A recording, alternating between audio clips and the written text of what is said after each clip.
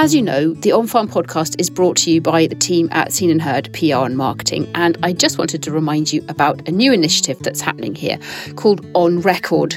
On Record is a project to preserve voices, stories and memories for the future with your very own audio recording. So we're recording memories of rural life. We're travelling around Scotland, working with families and organisations to capture precious voices of family members or staff members or long-serving office bearers, to preserve those for posterity and sometimes for historical value. So if you think this project is something that you'd like to be involved in, and maybe you have a grandparent or a parent that you'd like to capture on audio while you can, please do get in touch. You can find out more at onrecordmemories.co.uk.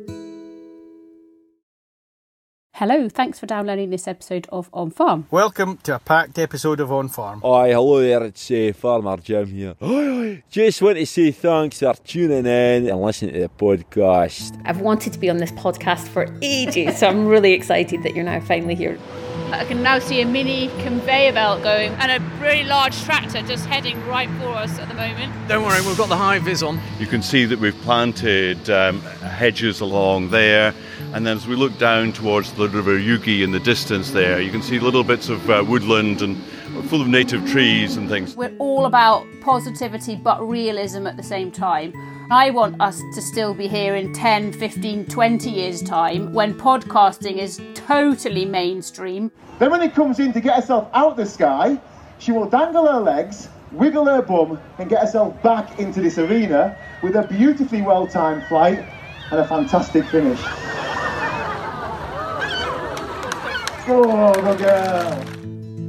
There was this old farmer who came up and he stood at the front of the tent because it's labelled the National Rural Mental Health Forum. He came over and said that he tried to take his life, and he said he walked up the hill with his gun and the dog put his head on his knee, and that's what stopped him. My name's Rory Robb. I'm an associate of the Whistle Company of Farriers, and I've spent 40 years learning how to shoe horses. The truth of the matter is that you never stop learning. Thanks to the contributions from the Royal Highland Society and everybody else who's taken part in our podcasts up to now, they have enabled us to gain what's actually quite a powerful position, because we're in the weekly routine for hundreds of farmers. They listen to our podcast, they've got it on auto download, and it's there every Monday morning for them to listen to. I was not a podcast listener before this all started. It's actually opened up another avenue for people to understand what we do. We've got a direct line straight to these people. So on the Saturday morning we had to go out into a ring and stand with this sheep, and then Her Majesty herself came along, which is a big honour to shake hands and meet her like. And was she as honoured to meet you? Yes. Anybody who's listening who has a business or a brand that they think would benefit from sponsoring On Farm or working in association with us like RAS have done, please get in touch. We've got the ability now to share your messages. We can reach the audiences. You would benefit from having your brand associated with On Farm. A podcast gives you 35 minutes of depth of content, and I think that's so valuable. So if there's a project story that needs to be told, or a family story that needs to be told, or a product that needs to be described, podcasting can do that in a way that other mediums just simply can't. So I think that's what it's about. It's about telling proper stories in an easily digestible way that everybody can understand and enjoy. If you are an organisation who wants to reach a rural audience, if you're an organisation or a company or someone with a story to tell, if you want to get in touch about how you might be involved, please do. It brings a bit of glamour to the lambing field like you can. Floss! Floss! That damn dog. Spot on. You want to come home with me? I am patting Floss, probably the most famous dog in Scotland. Jim's beautiful 1-year-old border collie. She's just gorgeous. Oh, I know, she's beautiful. As I say, she's a pet first and foremost. But that is your intention to get her trained up. Yeah, she's very keen. She's mad keen on the sheep. So, yeah, more like my girlfriend's uncle, he trains sheepdogs up in Kinlochbervie. And I thought about putting her out, but it's a bit like saying they're at a boot camp, you know. Yeah, she might come back like a Vietnam veteran, you know, no fun, you know, just scarred for life. But very good at the sheep. If she doesn't make it a sheepdog, I'm sure she could play for Scotland, or she'd be a Scotland Dogs football team. It's great first touch there. So where are we off to now then? We'll just go up the hill. The yows have just been getting turnips. I get turnips from Stuart's at Toft Hill. Normally they're into cobs by now. But with it being that bloody wet, it's been awful, yeah. It would just be a waste of time giving them cobs unless you could find a really dry bit of ground. So, do you want me to get the gate? No, Sure. it's a burach here, don't you worry.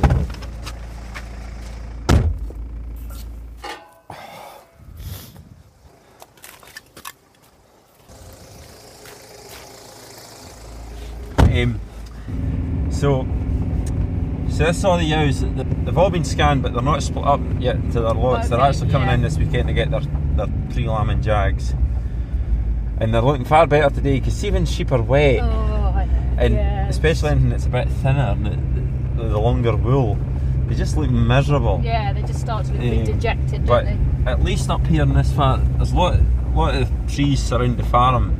Oh, it's stunning. The views are just amazing. So that's well, yeah, almost 360 degrees. So you're looking south to Perth, and there's the Tay down there. Yeah. That's beautiful flat land down there. A lot of carrots and tatty. A lot of carrots growing down there.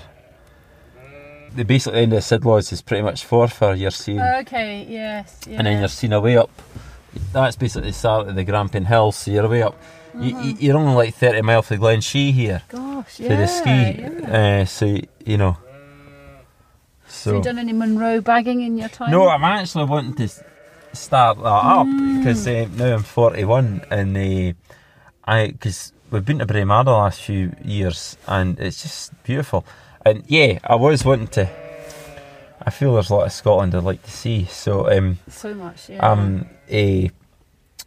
Not so much maybe Munro bagging, but there's some lovely walks. I want to walk. You can walk from Braemar to Aviemore up. It's called the Larry Grew, and good. How many miles would that be then? I think it's like 26 miles or something. Oh, right, so you could do it in a day, but there's some botties you can stay in. So you're going to have to get one of these backpacks for the baby, aren't you? Yeah, there's a Ties in Perth. Oh yes, there we go. That'll get you sorted. God, aye. You know, another gig to get all the gear out of there. But yeah, funny you said that. I am actually would like to do a bit more walking. It's funny because I'm the same age as you, and as soon as I hit 40, it was like I had to like read more books and do more significant stuff. And I don't think I'm ever going to bag all the Munros, but if I could do 30 or 40 in my life, I'd be happy. And, so I'm no good at 10 maths, a year. It's only one a month. Yeah. But then some of them are quite challenging to do in the winter because you need enough daylight hours to get all the way up. And there's some you can do. You can nick 3 or 4 in a day, like apparently. Once you're up that height, you know. Yes. Well, you want to get out. It's maybe a bit windy. Yeah. Tell us a bit about the breeding of these sheep, maybe, if you don't mind. Yes. And then they're all kind of white-faced sheep. We used to traditionally buy Cheviot yows from Laird. Sometimes still do. They would be crossed with Texels, and then we started a few years ago putting a blue-faced Leicester tup to them to get a Cheviot mule, just to get a more prolific mule, and then putting them back to the Texels. I used to run some Suffolk tups as well because Dad, I like the Suffolk, and it's a good. You get a good weighty lamb, but then traditionally don't really keep Suffolk sheep for breeding. You know, it's usually more white-faced sheep. So I kind of binned that. I only got one Suffolk. It's mainly all Texels now, and then we keep the best ewe lambs back for breeding. And do you like the sheep over the cattle, or you kind of? A bit of both. I like the sheep. The fact that if I didn't have cattle, you could just about sell your tractor and things and just have a quad bike and I like the sheep that you could basically get away with just having a dog and a stick to an extent, but they're a bloody nightmare too. I mean, especially a lot of stress on them this time of year, and there's odd casualty, or Well, there's quite always fond odd of one dying, with aren't they, sheep? there's always odd one with a bad foot. And Yeah. I've got a foot bath now. That's made a big difference, but. The other reason I like the sheep just now because the trade's flying.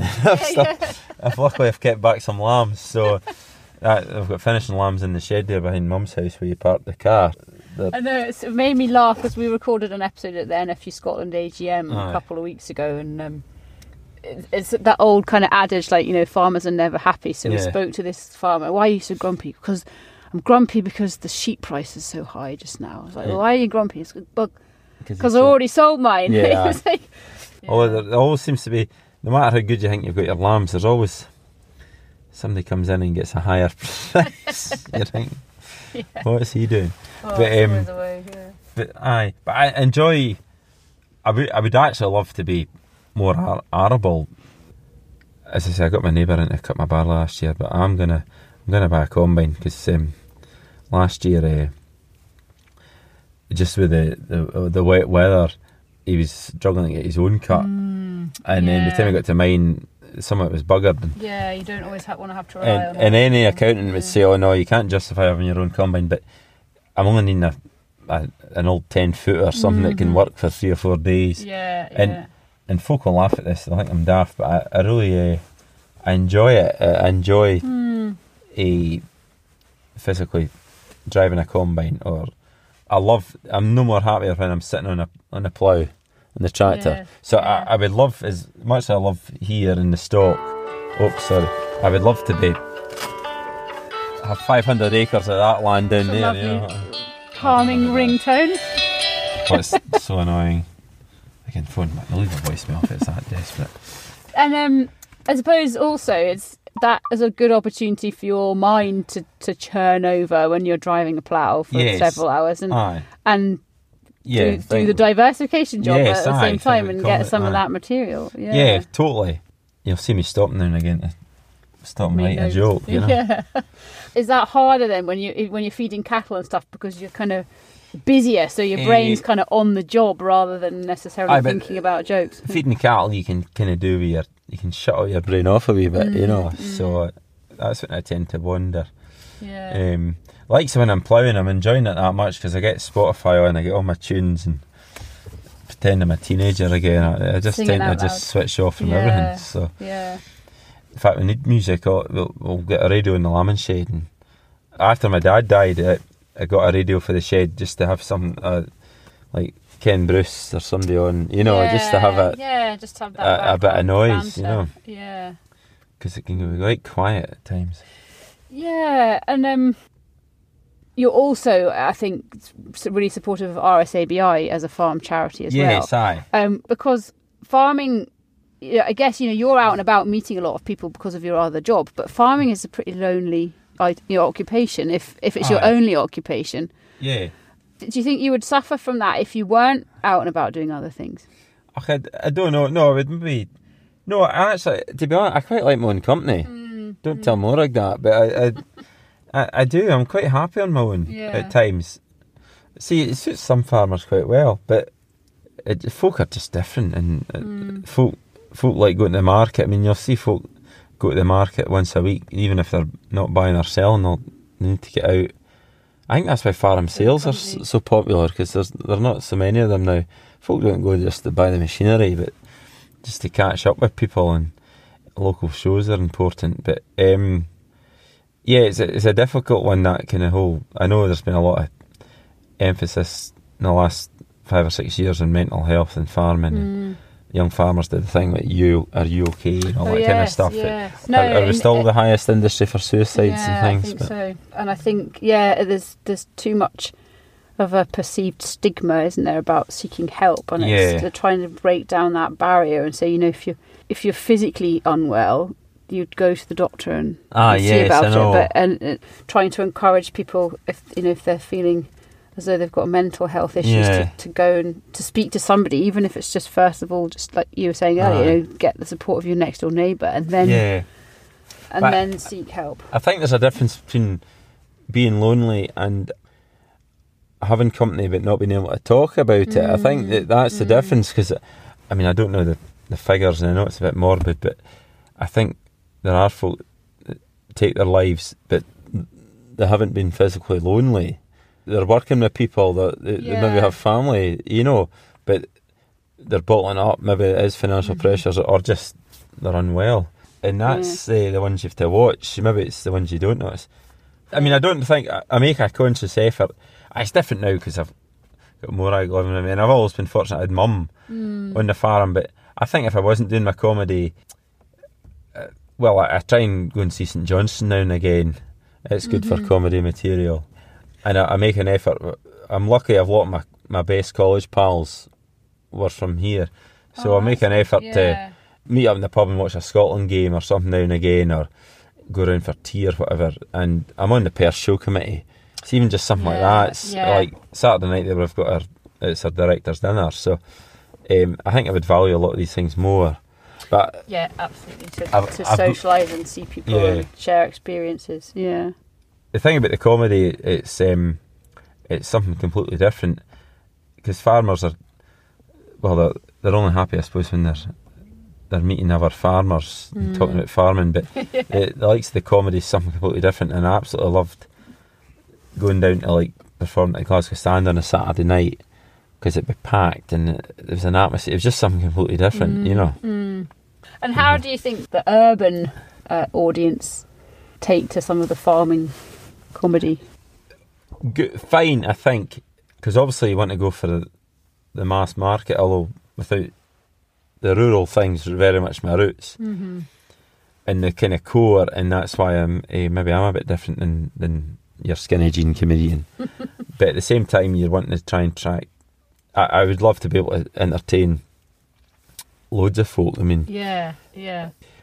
So it's just trying to find a balance that majority of folk. It's trying to retain that thing about being authentic, and using growing up in the rural Scotland as your kind of base.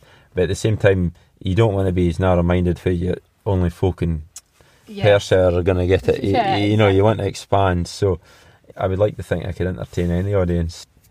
But Glasgow actually has a huge kind of Highlands and Islands, and because traditionally folk would leave the Highlands and Islands and go to Glasgow. But nowadays, you know, the student thing and all the rest of it, because it's so big. So the Central Belt's so big. So even if you're only appealing to maybe 10% of that crowd, they're going to come and see you. That's still a hell of a folk. Yeah. Oh God, isn't it? Yeah. You know. Yeah. So what do you think? Obviously, life will change a wee bit in July when you become a dad. Yeah. But even kind of taking that into account, what do you think your kind of long-term comedy ambitions are? Well, we're hopefully going to get a pilot episode of The Farm. That's the thing on iPlayer. I heard a rumour about that. Yes. So we're just waiting on the BBC giving us the go-ahead. Chris Forbes, who I write it with, we've kind of got a kind of rough pilot script there ready to go if we get the go-ahead. But the important thing is to keep my farm diaries going out every couple of months, because that keeps you out there. And I should say that if it hadn't been for that, there's no way I could have done a big tour like last year. That's really helped me massively get my stuff out there. So so keep doing that. Just trying to write a new hour or hour and a half for taking on tour next year. Do a big tour of Scotland next year, I think, and just keep, I'm very fortunate I'm breaking the news. There's 2-3 other things coming through, so this whole thing might just be a bit of a fad now, or a fashion. So 5 years down the line, everyone might want a change, or I might be wanting a change, so I don't know. Who knows? It's hard to predict. Let's just have a kick at the ball now and see where we can take it. And if not, I'm not worried, because I don't think I want to be in my mid-50s trying to break through. I'm I'm only 41 just now. I know it'll be different once Babby comes along, but it's no different than trying to look after suckler cows and 400 sheep. So, exactly. Need fed every day. And as long as I can just try to write new material and have an appetite and a desire to do it, I'll keep doing it. But the farm will always be behind me. Yeah, exactly. You know. And I guess with the comedy, if there ever gets a point where you think, oh, do you know what? I'm not really enjoying this anymore. Then you can just pull the plug. You know, it's all in your control, isn't it? Yes, aye, totally. Yeah. I mean, folk ask me if I not went down south of that yet. I mean, the furthest south I went is Newcastle. It's just maybe the time thing, and I would need to get better organised, and it would need to be worthwhile us doing that. But the ultimate step would be to get noticed or something for like going on live at Apollo or something like that, you know. But that's a different type. I don't know if I don't think I'm broad enough for that. I don't know, but just now I'm very happy with where we're going, and the tour last year was just phenomenal. So we'll just see what the crack is. Yeah, no boundaries and no limitations, but also maybe no expectations. Aye. You just kind of go with the flow. Yeah, I mean, do I what think you enjoy. If I was just to focus solely on my comedy, I think I'd get quite down. Well, not down, but I think it would scunner me. It would totally scunner me if that's all I had to do. It was just gig and gig and gig. It's all right if you're selling out the thousands, but I'm quite happy farming, and I know that, and this might sound a bit big-headed, but I'm relatively confident to know that as long as I've got a good show for next year, that I would be able to maybe, you know, do Aberdeen and Inverness and Perth and Edinburgh and places like that. And it's interesting.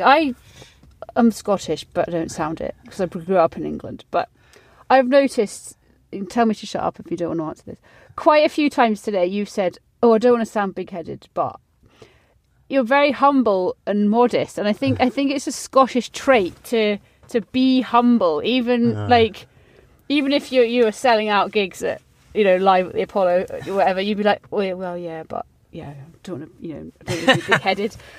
People should be proud of their achievements. Yeah, don't be modest. I know, you know? they are, and I just find that everybody, particularly in rural Scotland, is so modest about what they've done.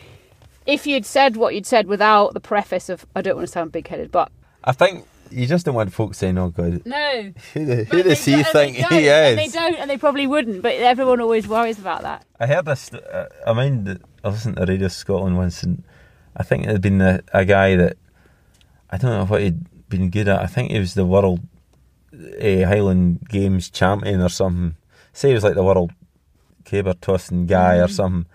But his daily job was he worked on a builder's site, and he came away with like a gold medal or something, world champion. But he says that was the best thing for bringing them down to earth back on a Monday morning, just you know, mixing cement. Exactly. In your case, the animals don't know. They don't know or care how famous you get, do they? You know, even Floss isn't even aware, and they're just still expecting fed and looked after, regardless. Aye, absolutely. Regardless of whether you've been on TV the night before or not. Yeah, it's interesting. Maura gets annoyed because I've been going out for 3 years now, and it's only the last couple of years where things have taken off for me. So folk asked, somebody asked Maura, did you know Jim before he not made it, but before he became successful? Maura was like, no, I knew him when he was shit. You know, I'm not in love with him for his fame and money. She was really annoyed about that. Stuck it out, and I'm still here. And she is actually, because you've all to start somewhere, and Maura, bless her, she'd come down and pick her off the train for Inverness on a Friday night, take her to some bloody gig somewhere. Oh, right. I was maybe getting 50 quid for some men's club somewhere or that, and she stuck with me. Yeah, so you knew she was a keeper. She was like dedicated to the cause. Yeah. You know, so it was nice to finally repair a bit, you know. Yeah. Buy her a patio or French doors. I don't remember what year it was, but I remember a friend and I came into Edinburgh and watched you during the Fringe at the stand, and Morag was featuring in your set, and we came away, and I said to my friend, I was like, Morag's real. Yeah, well, especially with that name. Morag from Inverness. And she was like, yeah, I definitely think she's real. And I was like, I don't know. I was like, I think maybe it's because exactly that. I was like, you couldn't pick the name and where she's from better if you tried. She's not real, but no, she's definitely real. What did all your family members think about it? Great. Because like Caroline and Claire are quite go-ahead people, and they've got their own businesses. So I was kind of lagging behind a bit. So yeah, they've both got their different diversifications, Yeah. and now yours is even more unique Yeah. than that. Yeah. So delighted, really delighted for us. Yeah. And I'm very proud of them. Actually, they've done well in both absolutely, respective yeah, things. So yeah. we're great. We're quite a close family. Actually, I'll speak to them once a week or that, or have a blether, you know. So Yeah. even though Claire lives up at Fraserburgh, you know, we'll keep in touch and know that they're great. And not at one point, even when I was starting off in the early days, or especially Mum, you know, maybe if there was, I don't know, enough going on here, not at one point did they ever say, actually, what you doing, you know, or is it a bit daft? They supported right from the beginning. Yeah. I think maybe if I was constantly dying on my arse. Somebody somewhere would have told you if that was happening. Well, the audience just wouldn't have laughed. Exactly. You wouldn't have got booked again. But Yeah. I've just been very fortunate. It reminds me a wee bit of Miranda, you know, obviously Miranda. Oh, yeah. Because she's got her on-screen mum. Yeah. And then quite often she's on TV with her real mum. And I was thinking, when I was watching you, I thought, I wonder how Jim's mum feels about the on-screen mum, whose name I can't remember, but she's the Annie granny Louise from Ross. She's the granny from Katie Moore. Yes, that's everyone remembers me. She's lovely. Is she good? She's lovely. Has your mum woman. met her? Oh yeah. Yeah. Because they filmed the farm up here. I thought they had. Yeah. So it's great. I don't have to go anywhere. So she's just from Dundee. Oh, is she? Oh, so she totally gets that was important. Mm-hmm. We didn't want a Glasgow person trying to put on an accent. We wanted somebody that knew about how they talk up here, and so being from Dundee, she knows about going to the berries and all that kind of stuff, and she's just great, and she just looks the part. She does, you know, these old farmers' mothers that are Yes. as hard as nails, you know. It's like, I don't know if you remember before Farming Life, about 10 years ago, there was a thing called The Farm. I think it was just called The Farm, actually, and it was a documentary. It was like Farming Life. Yes, I was a bit involved with that because I was working for the NFU at the time, and we worked with them to find the farmers. So I know exactly what you mean. Yeah. And I think there's one old mother. I think she's driving the JCB for the guys up clearing gutters and then she's in making the porridge and just these kind of old hardy. Yeah. You know, and they were all probably brought up milking cows. You know, with no heat. Houses with no central heating. Oh gosh, hard. They would have had a hard life. Yeah. I mean, we don't know how lucky we've got it. I know we moan about farming, but like my granddad's generation, we'd come out in the morning like this and cut neeps. Mm-hmm. You know, cut neeps for cattle and things like that, and physically bending down in cold weather and chucking them into, you know. And no quad bike to go around and check stock. You know, I mean, I know there was always plenty, labour was cheap and all the rest of it, but God, it was a pretty tough shift, I think, you know. Yeah. I mean, even things like stooking corn, you know, go out in the blazing sunshine and it'd be alright if you were on the reaper, you know, behind the horse. That's the fun job. But then you've got the folk having to stook the sheaves and the stalks, the scratch you. Torn to shreds. And then what happens if it pisses with rain or or the technology is funny because I always when they first brought out the first combine harvesters, they must have thought it was amazing. You know, this machine that can cut and thresh. Some of the early combine harvesters, they didn't have a grain tank on it to fill into a bogie. It was a bagger unit. They would fill these like 200 weight sacks of wheat on the combine and then just drop it off on the field. So then another guy had to come along and lift it off the ground, and all before the rain came. Yes. You know, like what? You know, it's just like we're we're bloody lucky. You know. Oh yeah. In so many ways. Yeah. And even just take Twitter as an example. You know, people are farmers are sharing so much knowledge and information and stats and support, even just through that one example of a social media platform. So if you add all them together, people are so lucky in terms of what they can learn and share with each other just through technology. Yeah. And that's even before you've got the GPS on the tractor and this, that, and the other, and all your your nitrogen. Definitely. It's funny what you're saying about Twitter, because I follow a lot of farmers on Twitter, and some of them are brilliant and good at finding their corner and sharing the technical information too, but you can get sucked into it too, and I try and put a funny tweet out now and again, but if you're to sit and scroll, I can see how folk get bogged down and so embroiled in it. Yeah. It's that kind of like sticks and stones thing. Yeah. You don't take it, folk get, and you see these threads, the debate threads, like I just stay away from all that. And, And it's the same with the Instagram generation, isn't it? Like, people are portraying these perfect lives that have, because it's taken them a week to set up one photo to make everything look like it's ideal. But today, it genuinely is sunny and blue skies. It's the first day. I think Sunday was a good day. It's the first day the sheep have just been sitting, lying content. Happy, and that must be a good feeling for you. Yeah. So they're looking quite well, actually. Before this kind of wet, it's only since January it's been really wet. The back end wasn't too bad. There was plenty of grass. They're looking well, but now we'll get them started on the feeding now, and they'll get their jags, and it's the next 6 weeks is crucial for them, really. So it's kind of that's when the lamb's onwards and upwards most. now, and when the weather's like this, you start to feel optimism, don't you? But that's what I said earlier about March. You can get a couple of days like this, and folk get ploughing, and all of a sudden the ground dries out, and it can turn, and you can maybe get some fert on the grass and things. I love this time of year from now on. I love it. We're like a couple of men here. I'm sure you'll be enjoying this episode because Jim's a really fascinating and interesting guy, but please also go back and have a listen to some of our previous episodes. We've got an interview with Doddy Weir. Jim Smith actually is a passionate supporter of RET, the Royal Highland Education Trust, and they were the subject of our very first podcast. So you go right back to episode 1, you can learn about how they're educating children throughout Scotland about food, farming and the countryside. And we've also got episodes with SAOS and the National Farmers Union Scotland and a host of others. So go back and listen to our previous episodes. Well, I really appreciate your time, Jim. Oh, no worries. Thank you. I think people are going to hear the real story behind. Hi. You're just so lovely, aren't you? You're just so lovely. Yes, you are. Floss has already been... I mean, she's only we've only had a year, actually. And she's been in 2 episodes of The Farm and I Player. And she had a cameo role in the Lorgowrie pantomime. Oh, amazing.